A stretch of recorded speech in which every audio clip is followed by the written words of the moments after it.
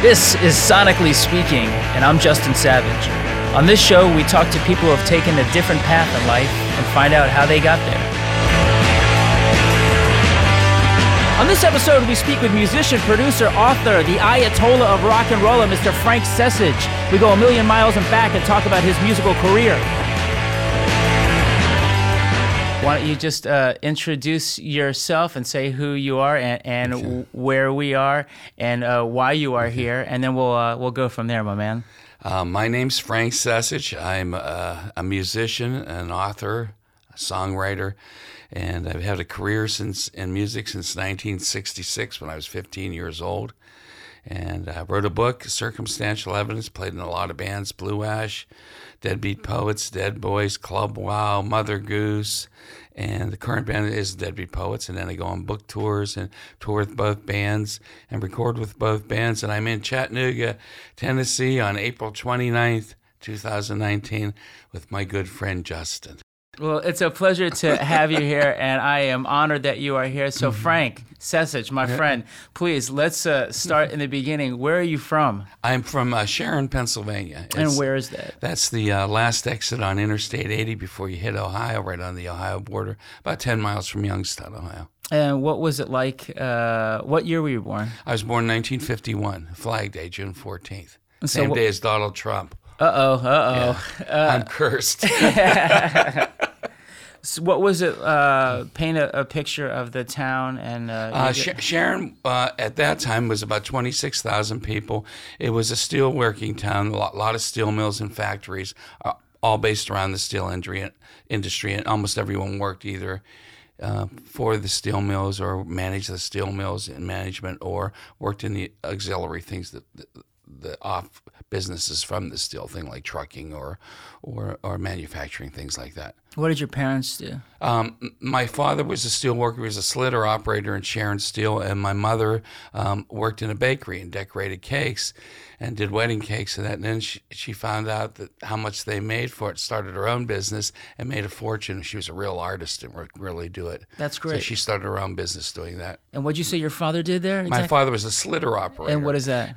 They would take the big rolls of steel and cut them, and it was a very precision job, and very hard jobs, but he was real good at it. You have brothers or sisters? I have two sisters, an older sister, Cindy, who's 4 years older than me, and the younger sister, Marianne, 2 years younger. Nice. Yeah. So when was there music going on in the house? Oh, yeah. My mom and dad are of Croatian descent. My grandparents were all Croatian on both sides of the family, and they always had that kind of music going, and we always would had that going on around the house. My mom liked the traditional singers like Frank Sinatra, Andy Williams, guys like that, Bobby Vinton and Perry Como, who were both from our neck of the woods, Western Pennsylvania.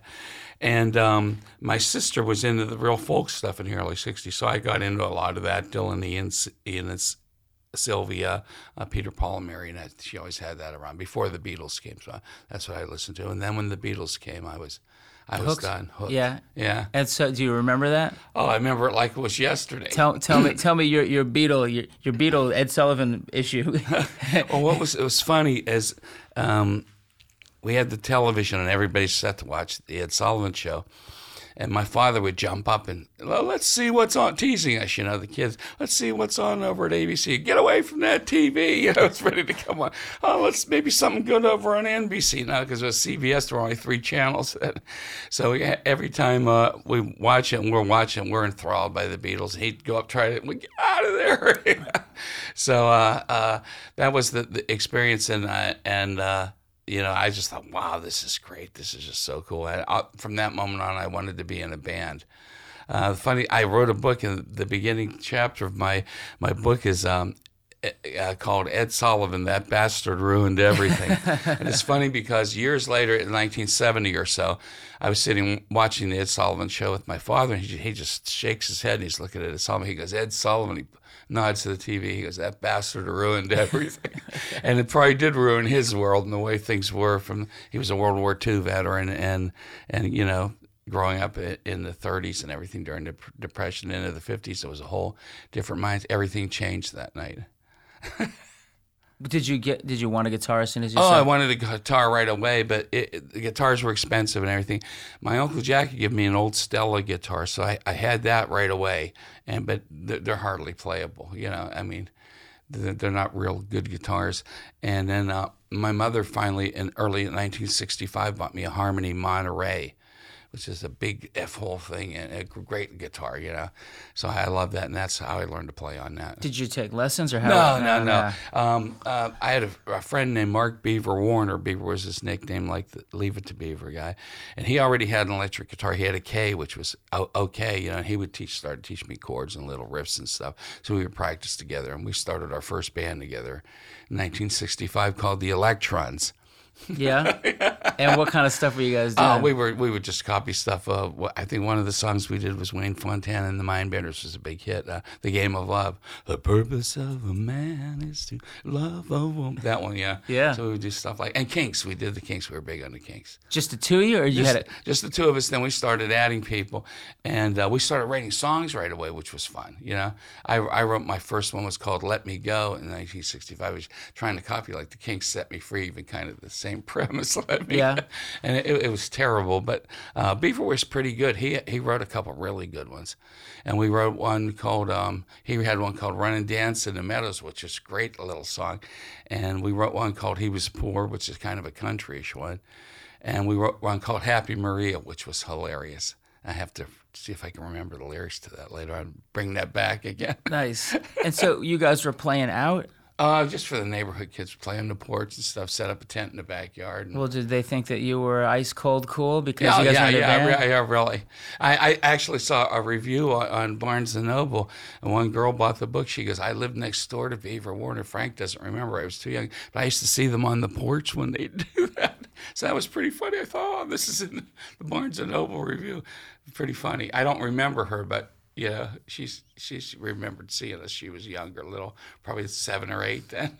So then, what's the next progression of the band? Or we started playing out. We played our first gig at a party at Beaver's girlfriend's house, Barbie Heights, and had all the kids from junior high there. We were in 9th grade, and we added Jack Riley on a tambourine. So the three of us could sing pretty good, and it went over really good. There were about 100 kids at the party. So, and then her father paid us like $40, which was a fortune in 1966. So that was kind of cool. So it was our first professional gig. Then we set out to get other members, and got Jim Kenzer at the beginning of the school year. He's ended up being the singer with Blue Ash. Fantastic, world-class singer, and we met him on the first day of school in 1966. He had transferred from Catholic school, so I'd never knew him before, and came in, so got him in the band. Nice. He was fantastic. And then the whole sound kind of changed. Yeah, we got a bass player and we got a drummer, so we were a band then. What were your parents thinking about you getting involved with this music action? Well, it was kind of funny because in the 1950s, my next door neighbor to my parents, he was a drummer. And he played all the time. And my dad would work different shifts, you know, and midnight and everything. They would change the shifts at the mill. So when we started the band, he goes, Frankie, you guys got to practice at our house all the time. He goes, because he was on a steady day turn shift. He goes, I'm going to get Grace next door for all those years in the 50s. So he always let us practice and never cared. That's great. He goes, I'm going to get her for all the times. He kept me up banging those drums. He goes, you practice here. So we always practice at my house. Nice. Yeah. So when do you guys start gigging out now as a band? Or? Yeah, then we started. So we started getting the stuff you do when you're 15 years old in the band, Battle of the Bands at the United Methodist Church. We would do stuff like that at parties, kids' parties. We got paid for. Then we started getting some good gigs, a girls' bill club, boys' club. It's like a boys' club that this millionaire guy left a park, and we have the only free golf course in the world too in Sharon. And so there are a lot of good golfers there. And he left this he was a steel magnate, Frank Buell, in the late 1800s, early, and he left all his money to do this stuff for kids. So he built this beautiful park that had this casino on it where bands would play. They do plays. The only free golf course in the world. All you do is sign your name, you go play golf. It's kind of cool. And then they had these clubs, so they had money to pay bands, so we played these clubs all the time, and that was good. But there were a lot of teen dances, so we started getting into that and started got a PA and got good amps, got better guitars. Did you guys have a look? Yeah, we were pretty much. There's a couple pictures I have to show you. There's one in the book actually from '67 there. But we wore the mod clothes, the doughboy coats we'd have, and the hats like this, the tab collar shirts, the beetle boots, Levi's, peg legs, Snow White Levi's, black Levi's, any of the Levi's we could get. The Byrds look. Yeah. You look at the Byrds' first album, we looked like that. Were you getting harassed in town for the Oh, labor? yeah, definitely. I mean, you couldn't go a half a block, somebody would yell, get a haircut, or are you a boy or a girl, bother this, all this, everywhere you went, Right. So what is the next move for the band? Did you guys cut a single or anything? No, we never recorded or anything. We just kept playing in it, but we got in some kind of trouble with the law, so we had ended up at the juvenile court. Oh, okay. What Yeah. happened? Well, there was some woods out near where we lived. There was an old house. It was abandoned, the house, but there was all kind of stuff in it. And we broke into it, and we would have parties there because we would steal cases of beer from the beer distributor down the street. You drive through, but they couldn't see the very end of it. And sometimes it was funny. We'd send some of our friends or some of our shady-looking friends, and they'd be up. They'd have potato chips and stuff. They'd be looking around real shady, and the guys were all big Italian guys be on them like this, and we'd go back and rifle a few cases out of the back. Iron City beer they always had in the back. Well, anyway, we had this big party place up there, and we got busted for being there. And we had to go to juvenile court, and we didn't get sent away to a reform school, but we had to go there and repair it, and we're on probation for a year, so we couldn't do a lot of stuff. So the band kind of fell apart a little bit. And then another band asked me to be in their band. I just got a really good Epiphone Casino guitar, and that band was Great Hibiscus, and then I played with them. We started playing really good gigs and stuff. And then I... with some of the other guys, started the Mother Goose Band. And we were like 16, and we got a residency at Geneva on the Lake. It's like a Britain's Butlin's holiday camp, People go and rent cottages for a week. But we were the only teenage place that didn't have alcohol. And a lot of bands played. There were about 10 places to play in the Strip. But we were the teenage place. So we're 16-year-old guys with turnover teenage girls every week. That's great. In fact, so made a lot of money there. And we got a gig on Memorial Day, and the guy liked us. He hired us for the whole summer, got us a cottage. So we had our own cottage and everything, and a lot of fun. And so what kind of sound was Mother Goose? Oh, Mother Goose was a cover band. We did soul stuff, Wilson Pickett, the Rascals. We did Stones, Cream, all the stuff that was going on in Vanilla Fudge, a psychedelic soul band. Were you, even though you're doing I played bass. Were you, even though you guys were doing covers, were you still on your own writing? I was still writing on my own, but we didn't do any originals. It was a cover band world then. Right. Yeah. What kind of stuff were you still writing? Still is. Yeah, no shit, man. What kind of stuff were you writing, or were you just kind of still figuring out? No, I wrote some of my best, really good early stuff. I wrote a song called Silver Horses in early 1968, and it appeared on that Not Lame thing. A lot of people think it's one of the best songs Blue Ash ever did. Blue Ash then recorded it as a demo in '72, but it never got released, and it's got a string quartet on it and everything. Oh, yeah? It's kind of a real Baroque thing, and a lot of people really like that. So nice. I wrote that when I was like 16. And a couple things that we're doing on the Blue Ash new album that's coming out at the end of the year. The first one in 40 years that there's one or two songs from that era, too. That's great. Yeah, it's kind of cool. So Mother Goose, tell me a little bit more about Mother Goose and then what happens after Mother Goose. Mother Goose, then our guitar player, we played all summer, and on Labor Day weekend, guitar player and organ player got in a fight right on the Strip. We had to pull them apart, and that was the end of that band then. So I stayed with them. We didn't have the organ player, John Haney. We got another guy who played bass, and I went back to guitar again, rhythm guitar. Was that weird for you, back and forth? No, it was fine? I always played both anyway. I still do that. I'm back to guitar again at Deadbeat Poets. I was the bass player. So then we played around Cleveland, Youngstown. But I was getting really... I didn't really like playing covers. I was writing songs, and I was into it, and I wanted to do original stuff. So I got back together with Jim Kenzer again from the City Jail, our first band, and we'll start an original band. And then on Memorial Day weekend, I was playing in Cleveland. I got a collapsed lung on stage, and the guys from that had started the fight with Mother Goose. He was kind of a real hothead all the time. He wouldn't take me to the hospital, so I had to stay in the van all night, and I had a collapsed lung, and I got really, really, really in bad shape. Every time I'd breathe, it was like someone was shoving a knife in me. And I had spent 10 days in the hospital, and when I was in there, Jim and I told him I quit the band. We're going to do an original band.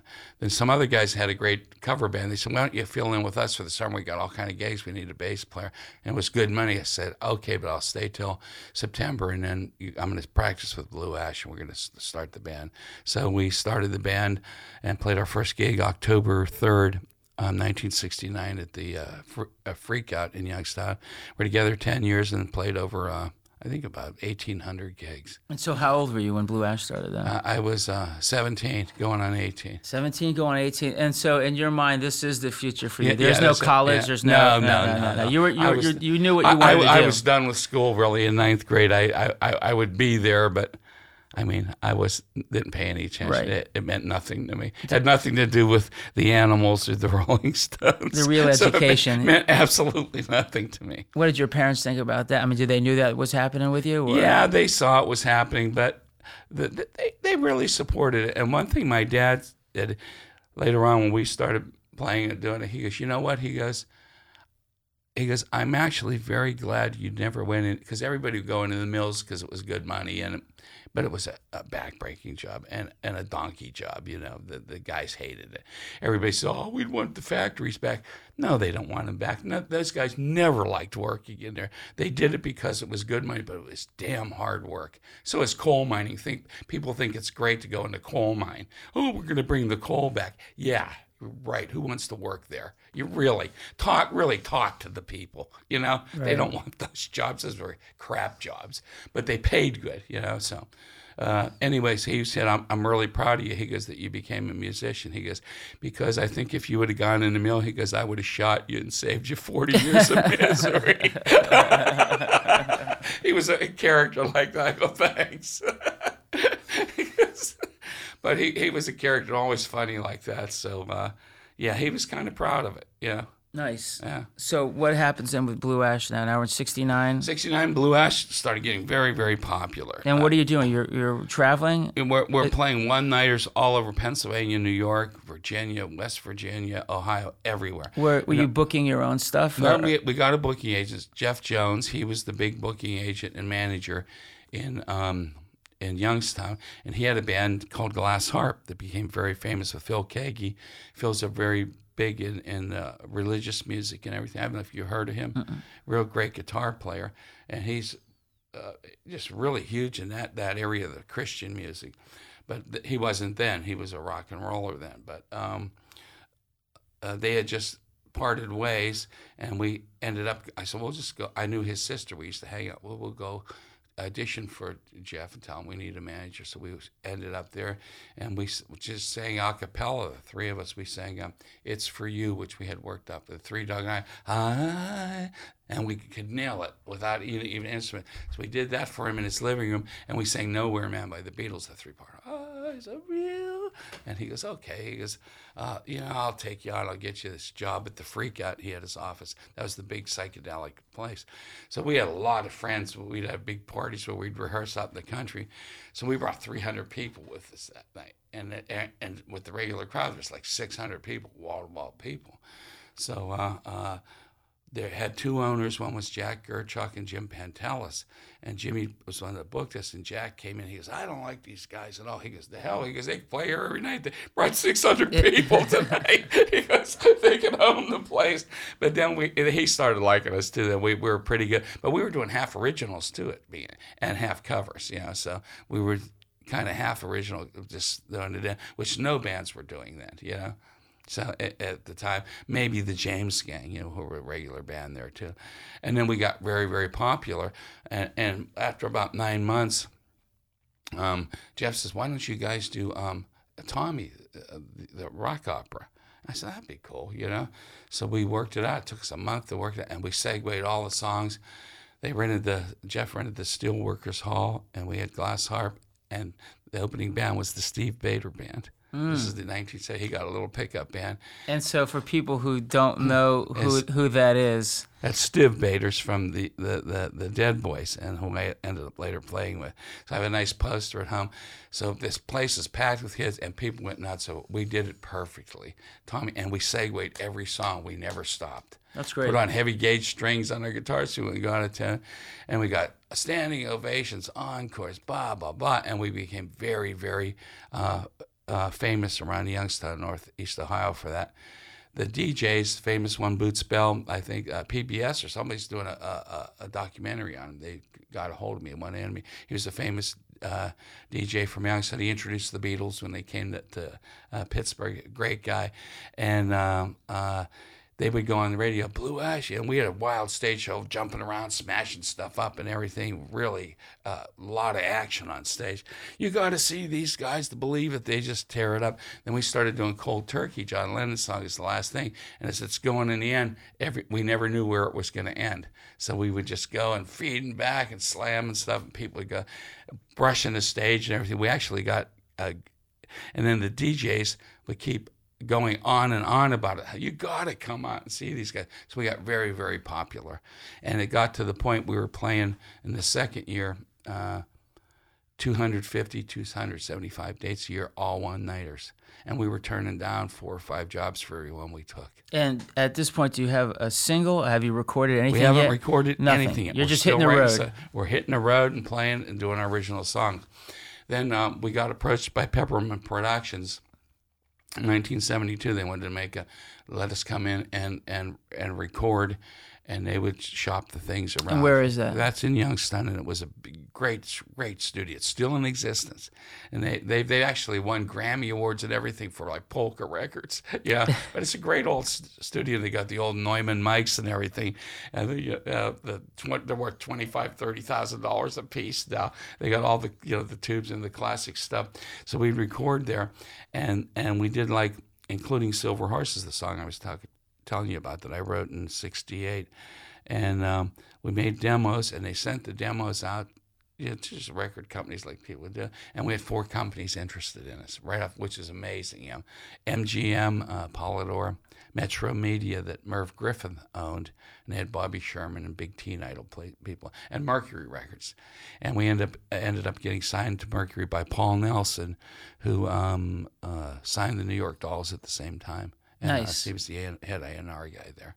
A good year. Yeah. So so you're signed. So yes. in your guys' mind, what kind of contract or deal do they give you? But in your mind, are you thinking, okay, now we're on our way? Like things. Oh yeah. So it was real cool. So yeah, a funny story. There was a guy from Youngstown there named Gary Del Vecchio, and he was up in Paul Nelson's office in New York with his manager or something, trying to get a deal there.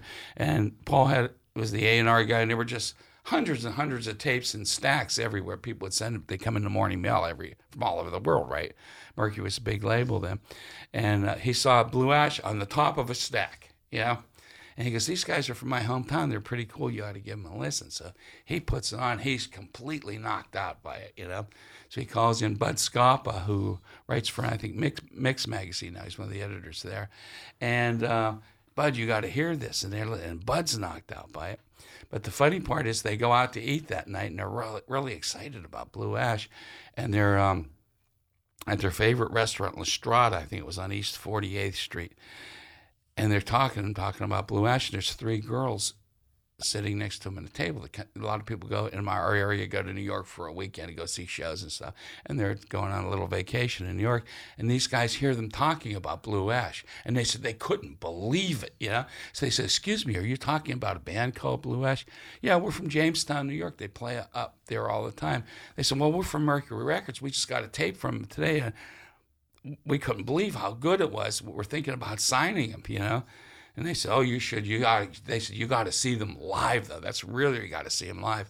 So he called our manager, Jeff, and like come down and see him live, set it up at the Freak Out, and played our set, And we went back in the dressing room, and Paul doesn't show up. He's out there in 5 minutes, 10 minutes, 15 minutes. Jeff says, well, maybe he didn't like you guys, I said, well, I'm going to go out and ask him. He's sitting at the bar. I said, well, so what did you think, Paul? He goes, He goes, I think you're one of the best bands in America. He goes, I'm going to sign you up to Mercury Records. He goes, I'm just sitting in here. He goes, he goes, dumbfounded by it. He goes, I'm trying to plan it all out in my mind right now, what I'm going to do with you. So I went back in the dressing room. I said, pack your bags, boys. We've just been called up by the major leagues.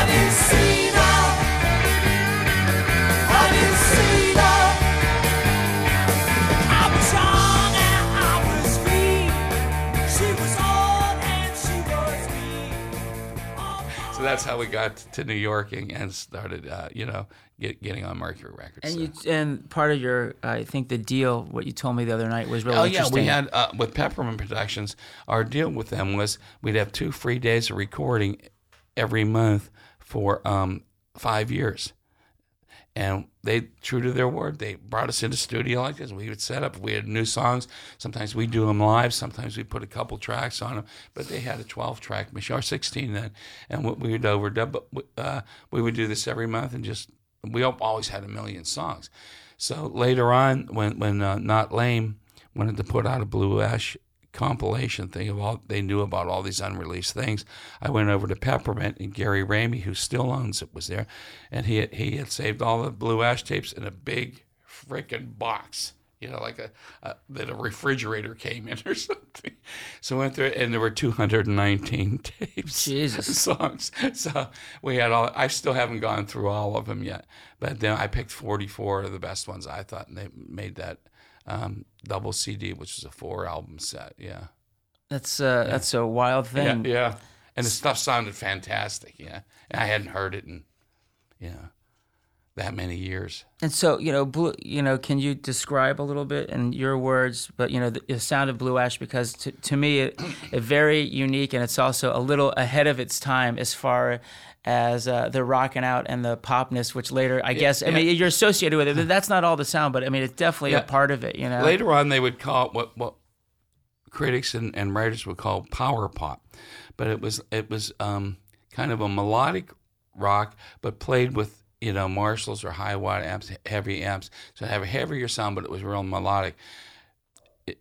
The bands they lumped in that genre were like Raspberries, Badfinger, Big Star, and we were always lumped in with all of those like that, which was actually quite an honor. I don't mean being lumped in, but and still are with that. But that was the kind of stuff that was going on. Of course, we were bucking everything that was going on then.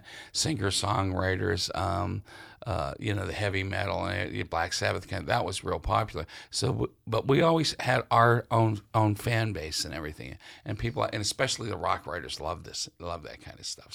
So what happens now? So you're signed. So you're doing your dates. So they talk about, okay, we want a record. Yes. So we recorded at Peppermint and did our album. Our album came out, and magazines like Cream did a big article on us even 2 weeks before the record came out.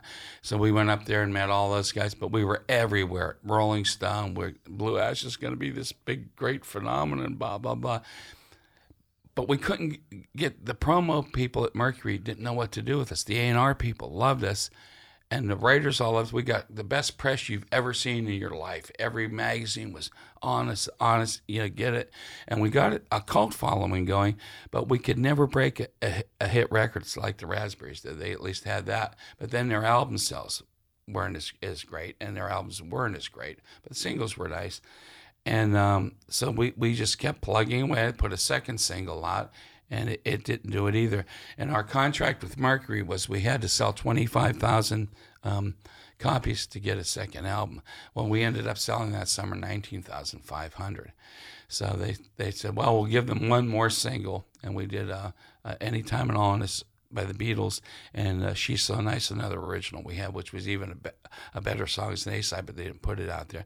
But Dick Clark, God bless him, he put it on his radar record and really tried to push it and everything. And we still, even with his help, we couldn't get it. Yeah. So they dropped us. But then a lot of labels were interested. Columbia, RCA, and that Columbia actually flew us to New York. We auditioned at Studio A. Everybody seemed to like us. But at the last minute, something would fall through. That would fall through.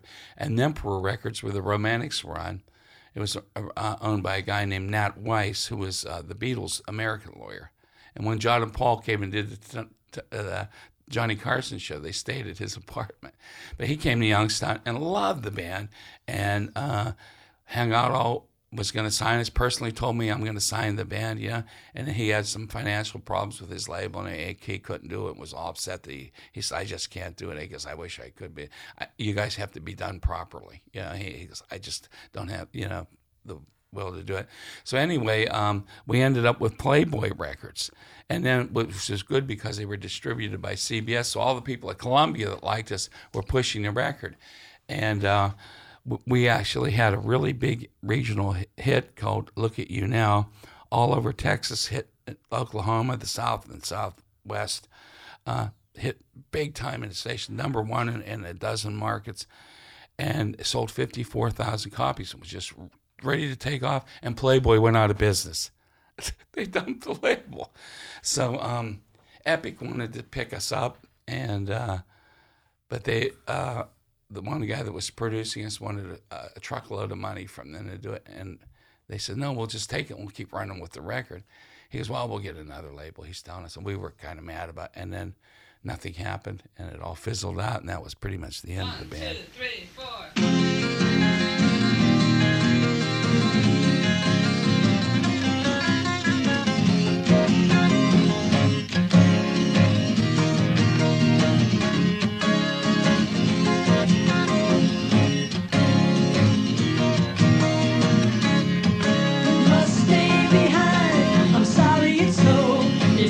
Personal, but you can't go, 'cause I'm with the girl who's got the stuff.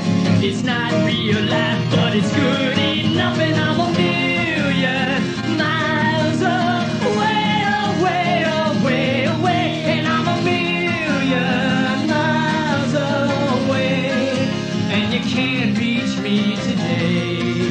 I'm disconnected all the way.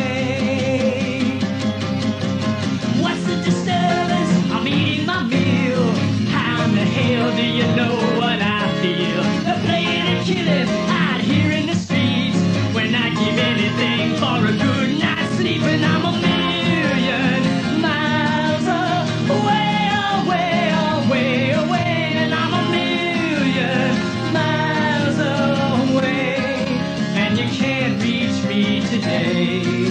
I'm disconnected all the way. Give me the time from '69. Give me the time frame from getting signed to Mercury to Playboy. Signed to Mercury late '72. Mercury Records out in '73. Last Mercury single out in '74.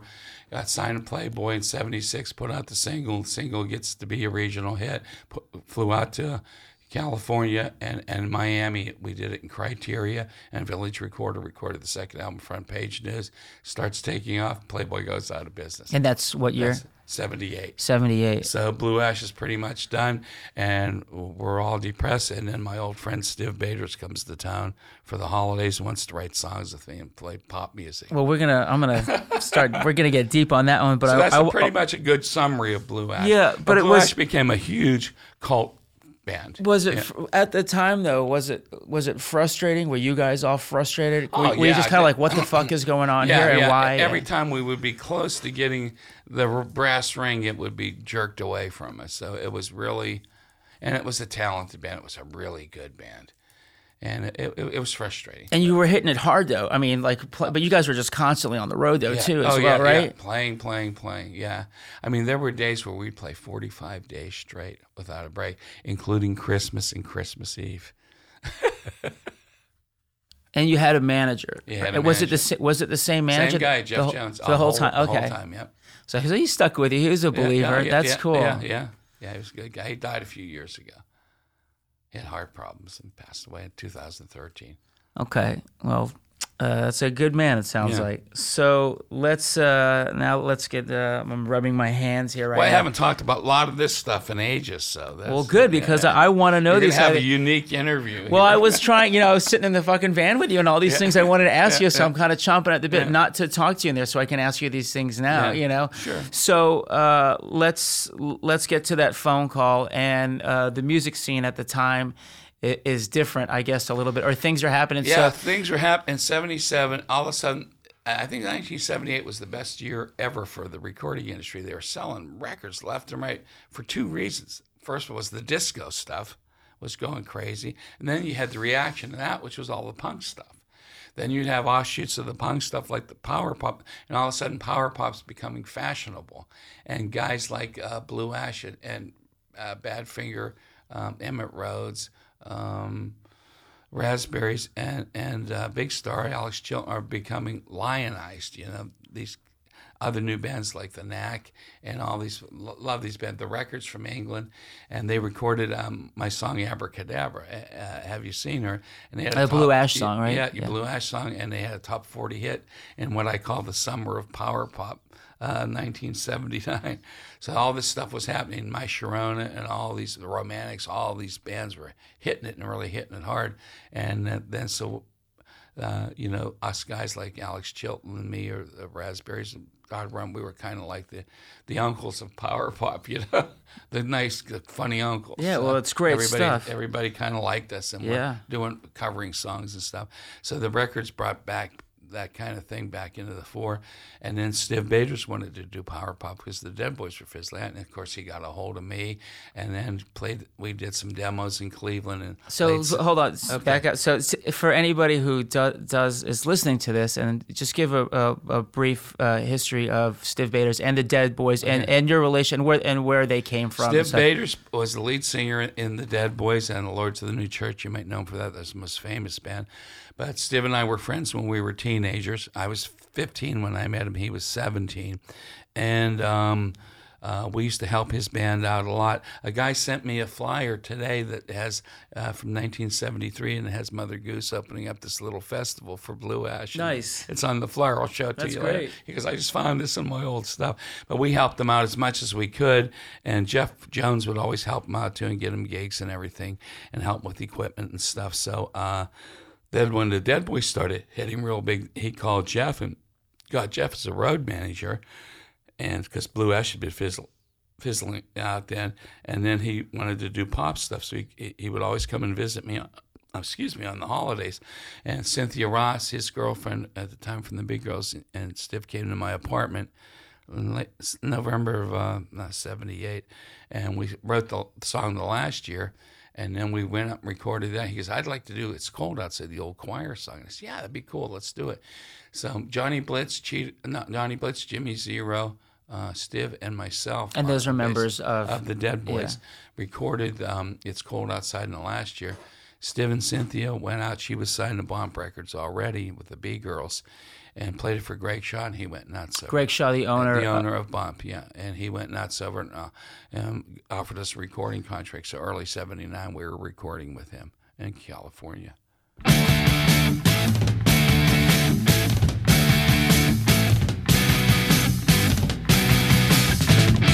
This is the last year of my life. Can't seem to do much more than I've done. Gone and used up all the fun. The alternative is done. This is the first time I realized I love believing I realize and didn't mind it when you cry. I plan on living just to die. This is the last year of my life. This is the last year of my life. Final year, I'm living out the very last year. The end is flashing on the screen. I'm living in the last year of my life.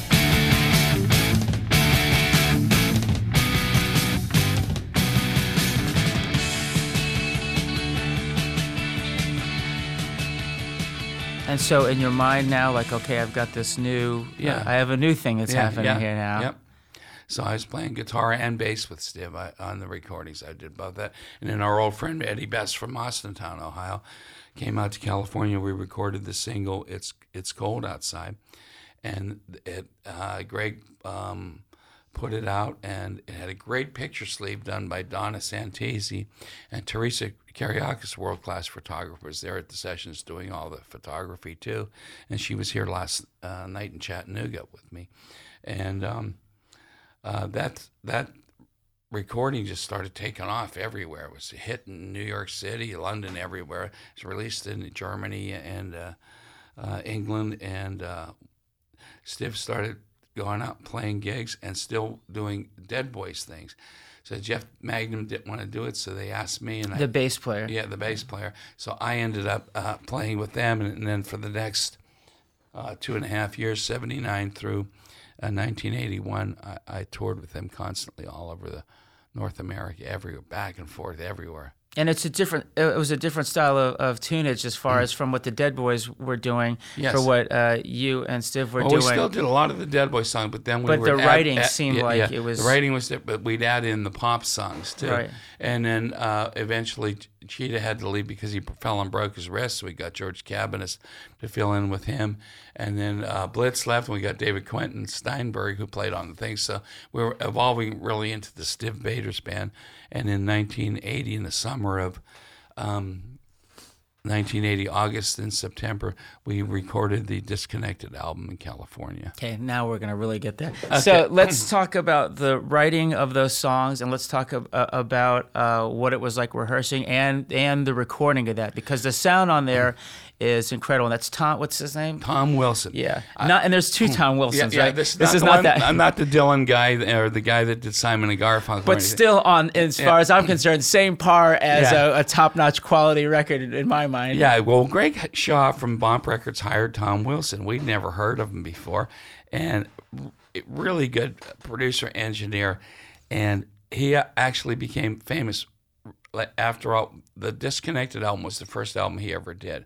But he had done one single before that, which was, I think, Olivia Newton-John and John Travolta. You're the one that I want, one that I want. Woo-hoo. He had been the engineer on that, I guess. And so that's a great knew him and got to get this studio. We got this great studio in Sun Valley, California called Perspective. And Tom later became famous. He did Madonna, Offspring, New Edition. I mean, it got tons of people like that. He was a very famous producer. He passed away a few years ago, too. Anyway, so we all got along really great with him. And we wrote all these songs out in California. But he had a really unique way of recording. Next to the studio, there was a basketball court. And it was just empty space in the building that they were trying to rent out or something. But this place had this bouncy, crazy sound. So we set up the drums out there and the bass, so we get this really crazy, rhythm section. That album sounds like no other album I've ever heard. Yeah, I mean, from that first kick in on Evil Boy, I mean, it's like, that's nuts, man. Yeah, it's this big room that just had this sound.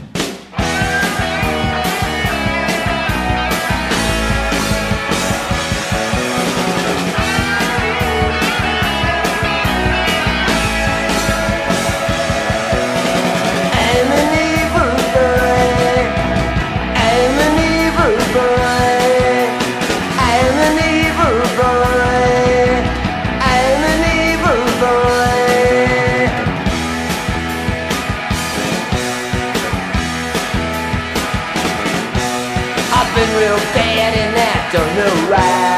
Maybe I just like to see you cry. Maybe I just wanna tell you lies so I can have fun. So he was smart enough to he goes, let's do this room, and we did all kind of things. I mean, the crash on Too Much to Dream is me dropping a twin reverb amp from 4 feet up onto the ground and recording it. A rented one, of course. I wouldn't have done that to my own. But that's how we would record stuff like this. We had some funny, crazy times in that studio. But the funniest thing we did was at the end of the last song was I Want to Forget You Just the Way You Are. You probably never heard this story, but we had a roadie called Ken Smythe, and I said, I want this thing to sound like, an 1812 overture cannonade, like Tchaikovsky, boom, at the end of the big mammoth explosions. He goes, well, I got M80s and Silver Slate. I could go, put them in the studio. So we lined up all the stuff all in the studio and had them set up, and Stiv and I lit the fuses. Boom, the war starts, right? And Tom's recording his ship, and all of a sudden, we didn't realize that the whole studio is filling up with smoke. And Stiv and I are choking. We hit the ground, and we had to crawl for our lives. We couldn't even see the door. We're crawling and choking and everything. We finally got out, almost killed, and they were all laughing their asses off on the floor with tears in their eyes. That was the end of the session. We had to clear the smoke out of the studio. The whole thing was covered. We're so smart, we don't realize the smoke's going to stay, and the studio's confined. So, and then we had to do that, fumigate the place before the owners ever found out about it. But at least it didn't hit the gear or something. It was just out in the big room. So pretty funny stuff. Did you, and you guys came in with the songs already written? Yeah, we were writing as we were going on the road and everything. One of the interesting songs was Bad Luck Charm. And we were on the road in New York, and David played drums. David Steinberg and George Cabanis was the guitar player. And Johnny Thunders came and got up and did a few numbers. I think we did Pills and some of the Doll stuff. And yeah, he played with us. And he had a necklace on, and it had a chain on it. It had like a deer's hoof that had been like just sliced off. I think you can still see the blood and the marrow of the bone there. And David comes up to me and he says, what's that around Thunder's neck? And I said, that's his bad luck chart. So they thought that was funny. And that night when they went and wrote that classic song, I'm Living on a Bad Luck Charm. So that's how that song came to be. A Million Miles Away was the old Blue Ash song. Steve always wanted to do it. And Blue Ash had never recorded it, so we recorded that. Evil Boy, Jimmy Zero and I had written as a kind of a piss take on Steve, about him. And we played it for him. And we were kind of just making fun of him in a way because it's a song about you, and he loved it. Yeah, he saw the theater in it, so he wanted to record that right away. That's one of the best songs on there. George had Swing in the Go-Go, and I told you how Bad Luck Charm came. David had Make Up Your Mind. Then Steve and I wrote Ready Anytime, and the last year, which we did on a single, we redid it in a different key. And I Want to Forget You Just the Way You Are, where we did all the explosions. And we were on the way to the studio one night, and we had an oldies channel on it playing I Want to Forget. I Had Too Much to Dream Last Night by the Electric Prunes. And she, you know what, Baders? I said, that guy, you sound just like him. Yeah, we ought to do that. It'd be great. He goes, yeah, let's do it. So we worked it out and did it in the studio, and that became our third single on Bach. That's great. Just hearing it on the radio, I said, it sounds just like you. And we're on the way to the studio. So that's kind of, everything was loose. And Greg was a great guy, Greg Shaw at Bomb. He just let us do whatever we wanted to do. It just kept paying the bills, and we would experiment with everything. And that's why that album has a different kind of feel. And how long was from the production? How long was the sessions that you guys recorded? I think middle of August till maybe the middle of September. So it was a month in the studio every day. And you were living out in L.A. Yeah, at the Tropicana. Yeah, so give us a little taste of what that was like. Well, the bands used to all stay at the Tropicana. Everybody stayed the Ramones, all the punk bands. Elvis Costello would be there, different people. Iggy was always living there. Tom Waits was our neighbor. And we had a little cottage as part of the hotel. And one day he comes, knocks on the door. Having a party Saturday night. You guys are invited. Great. Steve didn't go, but I went to the party. It was a great party. It was crazy having neighbors like that. And our other neighbor was Ricky Lee Jones and Chucky. Chucky, he's in love. That was the thing. And Chucky, he was the neighbor there. So we had a lot of crazy people staying there. Were you going out in L.A. and also seeing? And you guys are playing too, aren't you? Yeah, we played Starwood and stuff while we were there, and played Whiskey again. And then, but the Tropicana was. It was walking distance from all the clubs. You could just, walk up the Sunset Strip a couple blocks, and there's the Whiskey and Gazzari's Rainbow Grill and all that stuff was all there. Yeah. Did you know that there was? I mean, could you also tell this is a pretty hip scene? Things are happening there. Yeah, you knew that. And like I said, it was that in 1980, the summer of Power Pop. I mean, the Ramones were our good friends out there. They were doing the Rock and Roll High School movie and recording with Phil Spector and Paley brothers, Jonathan Paley, Stiv, Jonathan Paley, Dee Dee Ramone, and I, we hung out a lot together. And we would always end up at like Ben and Frank's just drinking coffee and talking all night after we'd been drinking all in the clubs and stuff.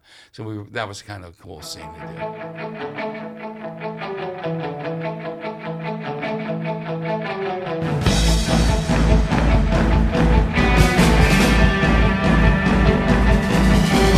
Lies and deceiving diplomats can reach me where I'm hiding as you find the powers over me.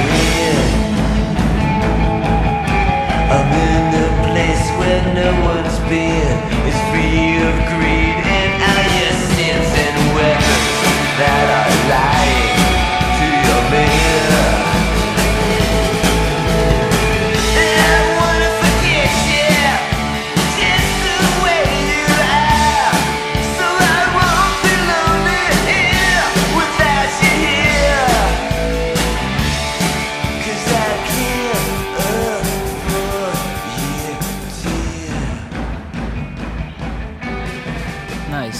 So the album comes out, and do you guys take it on the road to support it, or what's the story? In the meantime, while we're recording it, Steve went into Baltimore when it was done and did the Polyester movie. Then he decided he was wanted to play with the Wanderers. Offered him a gig, but he wanted to do both gigs. So I said, well, we got at least tour with Disconnected. So he brought Brian James with him over. And Brian James was in The Damned, and then later the Lords of the New Church, but not playing with Steve yet. He just brought him over as the second guitar player. He only had one guitar because Jimmy had left.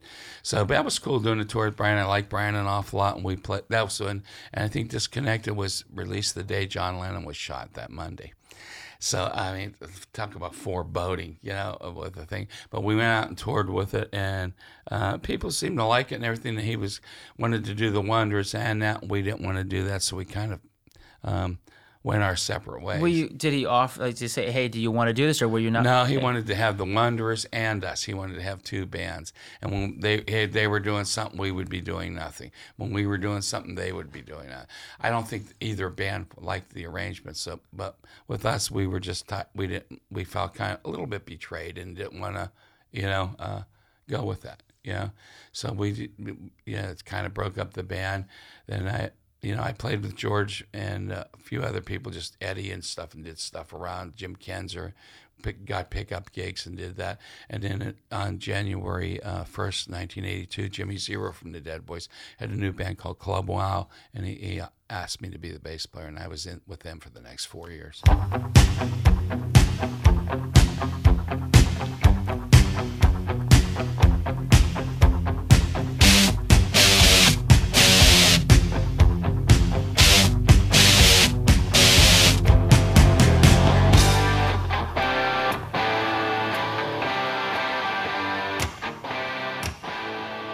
So you, after pretty much the Disconnected band, you're out of California, right? And you're back. No, I'm back in Ohio now. So, but I always remained friends with Steve. It wasn't a bad breakup, because even when the Wanderers came, we opened up for him. Sure. Seven Doors. It was never that. It's just that I didn't want to do that. Yeah. Did you have Did you have some kind of job to supplement? Yeah, and then I started working at National Record Mart. Did you have to get a job? Yeah, I had to get a job. And I was married already, and we had a job. My wife had a good job, but I got a job and did that to help supplement the income. Eventually became the manager there, and that's how I met the Infidels. And they came in and bought the two of them, John and Pete, plopped $10 down a Disconnected album. I said, what kind of sickos are you guys to buy freaking crap like this? Stive's great, man. There's, 17-year-old punks. I started laughing. I said, turn the record over. And I said, that's me. There's, nice to meet you. Hey, we got a band. We got a punk band. Come down to hear us and tell us what you think. So I went down to hear them, and they weren't very good, but they had a great attitude and great personalities, and they had great originals. Yeah, a song called "Summertime Sucks," which was hilarious. And so I called my friend Jeff. I said, I just ran into this band. I said, he goes, well, what are they like? I said, well, they're not very good yet. I said, but picture, 17-year-old smart asses, Stiv Bators, Jim Kenzer, and Frank Sessions. You could picture great personalities, and they got great originals. And I said, we should do something with them, try to help them out and manage them, maybe record them and stuff. He goes, you think we should do it then? I said, yeah. I said, I think they're going to be famous. Anyway, the Infidels did very, very well, and I'm in the band with 3 of them now as the Deadbeat Poets. Nice. Yeah, as my band now, 35 years later. That's Go great. from them walking in the record store. So when the band, just for a point of reference, when the Disconnected, when that stopped, how old were you? I was I was going to be 29 years old, yeah. So you've been doing this for quite a bit of time at this point. Yeah, at 29, I was already a grizzled old veteran. Yeah, and are you not frustrated, but because you're in these great things, and Yeah. are you wanting a certain level of success, or are you happy doing what you're doing? I wanted to be on a hit record. I wanted people to record my songs, and then people did start recording my songs. So the 80s were pretty good for me. A lot of people started covering things. And Club Wow was a great band. And that's with you and Jimmy Zero. Yeah. Right. And we did showcases, and we just couldn't get signed. And when I listen to the stuff now, I wonder why, because it was good stuff. It was a great band, great singers, great players. Billy Sullivan, who was the lead guitar player, plays with Herman's Hermits now with Peter Noone. He's done that the last 10 years. Jeff West played with Walter Lure, Waldos, all his band, ran a studio in New York. He's back in Cleveland. So we maybe get together and do some stuff with Club Wow. And it just got released on an Australian label, finally, DVD and CD of the Club Wow stuff. And it sells like crazy. People love the stuff. So Infidels, that brings us to the record mark. And then it seems, I guess the 80s, and you have a son. I have a son, and then I had a son. Jake was born in 1986. And when Stiv Bators was killed in 1990, hit by a car, 4 days later, my old friend, I told you I started bands with, Beaver Warner, he shot himself. He'd had problems with different things and shot himself. So it was a rough week, like I said, for those two guys. And it was a rough week for me, losing both of them. I just kind of quit the music business. I just walked away. I figured I had my son. I had been doing it for, I was going to turn 40 years old. I had been doing it for 24 years. Yeah. And I thought, I'm just tired of it. I'm not going to play anymore. I'm done. I got a job with an insurance company and just did that. And all right. So hold on a second. So how the fuck does that happen? Well, getting a job from an insurance, how do you go from, being involved in music, working at the record store, to getting a job? Well, and when that happened, I was still working at the Record Mart, and I was a manager, and I was a good manager. I won all kind of awards, sales things. I had one of the best stores in the whole chain. It was a national chain. And these guys came in from an insurance company, and they said, you're a great salesman. You would make a lot of money at our company. And I said, I don't know. And came back again, and I said, all right, I'll go for an interview. And I went for an interview. And I was already thinking about leaving the music business. And I worked for a company called Combined Insurance. It's part of the Aon Corporation. It's like Aflac. They sell disabilities for mom and pop shops and everything. I said, I could probably do that. And so I just quit. I said that I'm really not interested in music, and I don't want to deal with it anymore. I quit playing. I didn't even pick up a guitar or anything for 13 years. I did get really good at the insurance job. I became a district manager, and I made a lot of money doing it. But was it such a? I can't fathom it, but it just seems like that's a huge different life. Yeah, it was completely different. And when I started, I was telling a story last night. We would meet in restaurants and stuff in the morning, do our plan. I was a new salesman, and we're in a college town. We're sitting in McDonald's having coffee and just going over what we're going to do for the day, working in that area. 2 kids come up to me and they said, "Are you Frank Sessions?" And I said, "Yeah, can we get your autograph?" And I never told the guys at the insurance company I was a musician. Signed the autograph. My boss goes, "What the hell was that all about?" And I said, I used to play defense for the Pittsburgh Penguins 20 years ago. I got injured and didn't play much. And then finally, a few days later, I told them about it. But they're asking why your college kids want my autograph, you know. So I took the piss out of them for a couple of days and went on about that. But yeah. You didn't miss it at all, or? Actually, I didn't.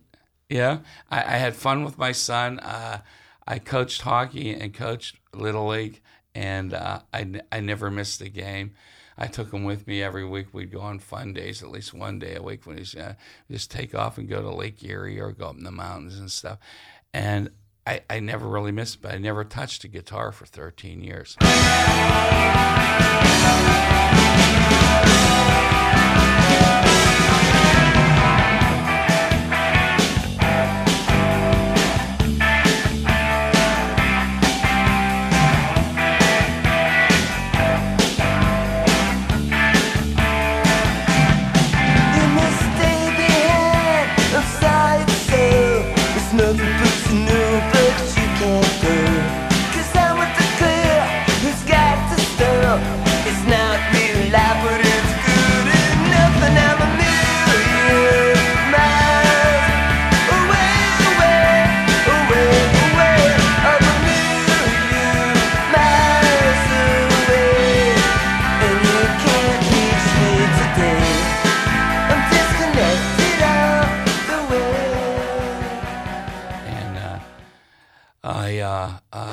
One day I had a 66 Gibson guitar, and I had it in a case with 13-year-old strings on it.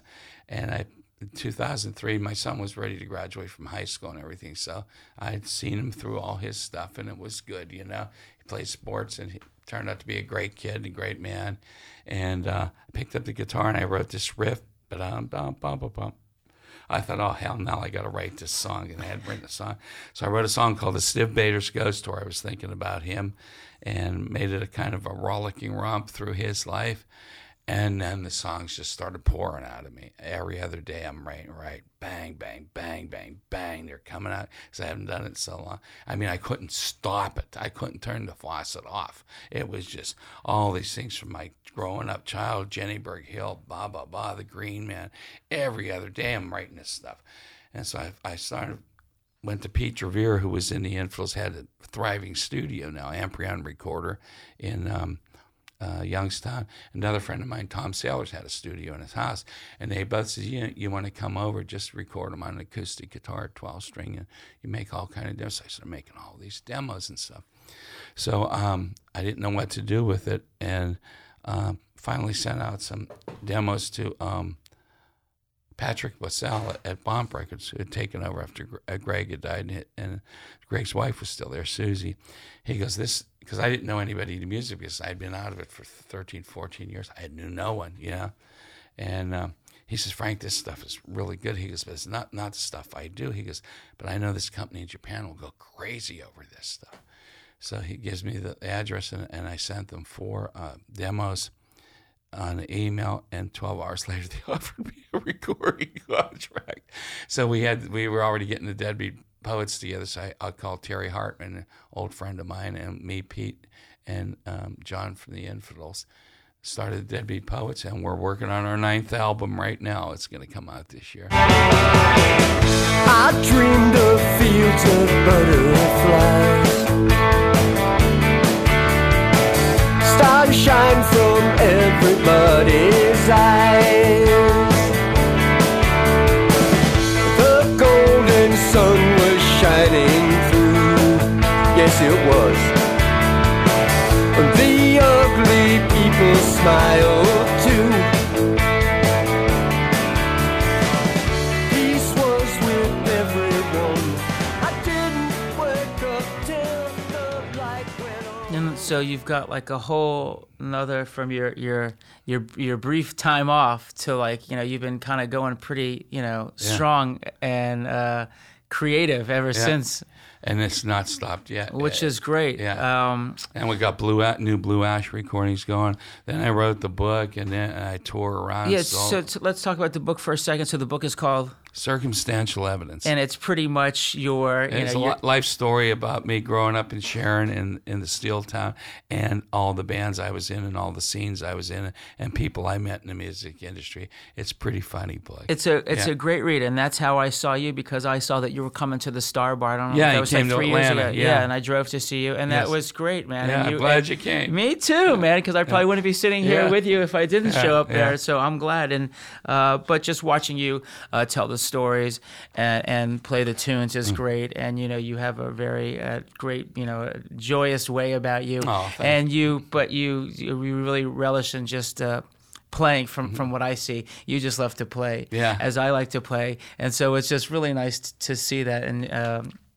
Yeah, I have fun. I still have fun. I with can it. see that, and so not only the Deadbeat Poets, the Blue Ash, and then you guys had a single or a couple songs that were on the radio. Well, Little Steven, Underground Garage, we've had 3 songs from the Deadbeat Poets as hit coolest songs in the world. They pick one every week on his syndicated show, which is on like 300 channels around the world, and Armed Forces Radio, Voice of America. It has millions of listeners.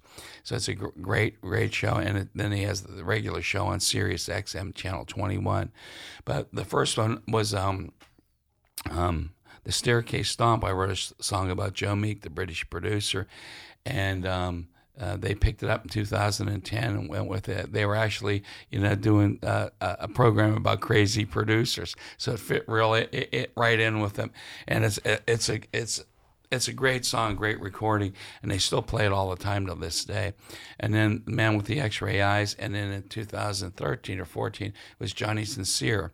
And then at the end of the year, they vote for the coolest song in the world for the year, and Johnny Sincere came in number 2. The other 2 came in 5 out of 52 things. That's great. So we got a great fan base because of that. And you guys tour, right? And we tour. Yeah. We've been to Europe 4 times now, and we tour around and play different places. Yeah, and then I got my old band Blue Ash back together, and we're recording too with the guys in the Deadbeat Poets.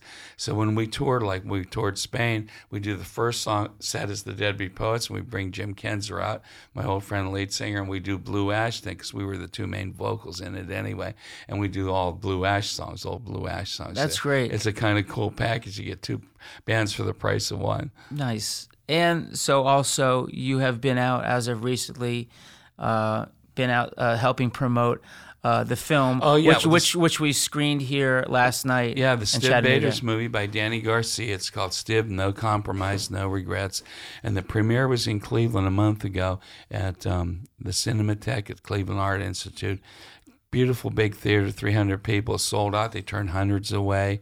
And front page of the Cleveland Plain Dealer entertainment section, they really did them right in Cleveland. It was really beautiful. And Jimmy Zero was there, a big panel afterwards. It was all filmed. Then we went to New York the next weekend. 2 sold-out shows there at Theater 80 in St. Mark's Place. Little Steven came to the second one, sat right by him there at that showing, and came and bought my book and Dave Treat's book about the Dead Boys. He bought all the merch there, which was really cool and great to support all this stuff. They went to Philadelphia the next night, then Pittsburgh, and now I did Chattanooga last night, so that was pretty cool. And great show here in Chattanooga, great people, too. Well, good. I'm glad.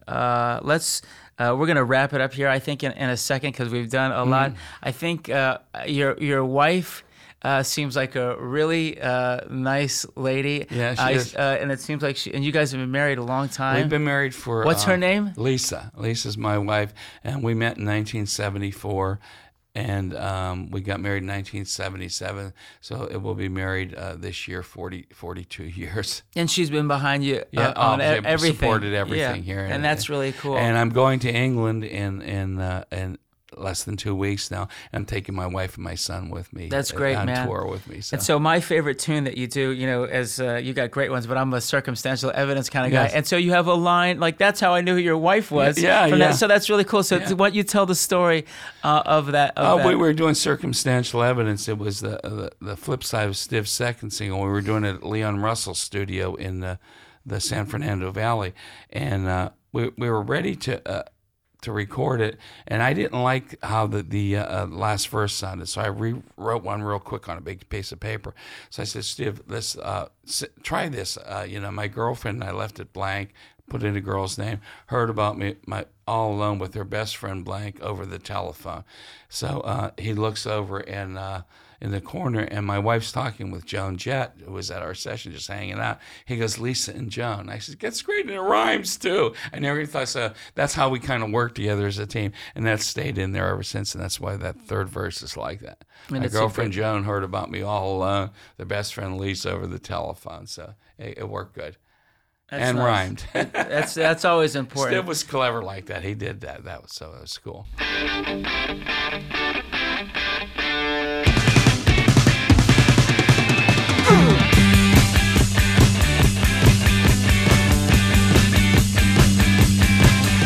Detective Lieutenant, coming to the police station. Well, pursuing the investigation. He said, where were you last night at 10 when your corner store was broken into? You were seen roaming the neighborhood, and we know that you did it. We know it was you. Circumstantial evidence is how you got on me. Circumstantial evidence, you can't pin a thing on me. The principal coming to the office room. Better run with the teacher. I had my own room. It goes in one ear and out the other. I wondered where I should bother. I'm telling you with that attitude, you won't last very long around here. Do I make myself clear? Circumstantial evidence, you can't pin a thing on me. You can't pin a thing on me.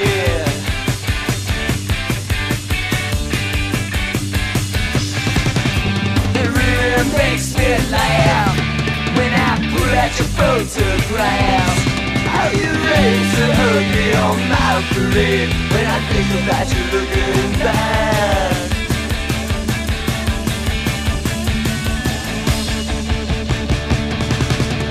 My girlfriend Joan heard about me all alone with her best friend Lisa over the telephone. She said you looked me in the eye and tell me it was just a lie. She's given me the third degree. She's convinced that I'm not guilty and she wants to guillotine. Circumstantial evidence is how you get on me. Circumstantial evidence, you can't pin a thing on me. Circumstantial evidence is all you got on me. Circumstantial evidence, you can't pin a thing on me. You can't pin a thing on me. Can't pin a thing on me.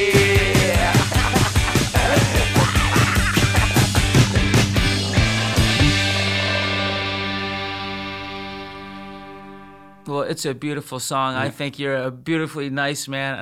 Thank you. And I want to thank you very much for coming out on the road with us. Thanks for bringing me down south again. I always love the people down here. I've never not had a great time in the South. So. Cool, man. And the food is always first rate. And Good. the liquor, too. Good. Well, we'll try to have a little bit of that more today. Thank you so much for taking the time and indulging me and let me ask you more questions. And I've had nothing but a blast being with you. You're a really solid guy. If do you want to say some sort of web thing or any information if somebody wants to find you, promote the book, promote the film, whatever you want to do? You can find the film at Stiv, No Compromises, No Regrets. You could Google that. Frank Sesich on Facebook and Instagram, Secich is the last name. I'm very easily found. You are. And the book is great. Get the book. And besides making my son, this is the coolest thing that I've done. So I really thank you for indulging me, and I'd like to go out on the road with you again at some point. We'll do that definitely. And thank you, Justin. I've had a blast this week. The guys in the band are great. You guys have a great band, and it's always a pleasure getting up with guys who can really play. Cool. Well, thanks. That means a lot for me. It's an honor, man. Thank you, Frank, very much. Thank you.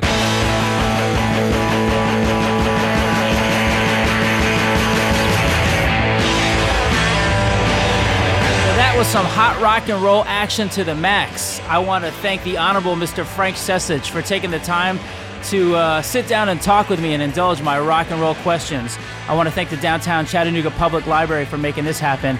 And I especially want to thank the oil baron behind the master fader, Mr. Charles Allison. This is Justin Savage saying, don't let the flesh fall off the bone.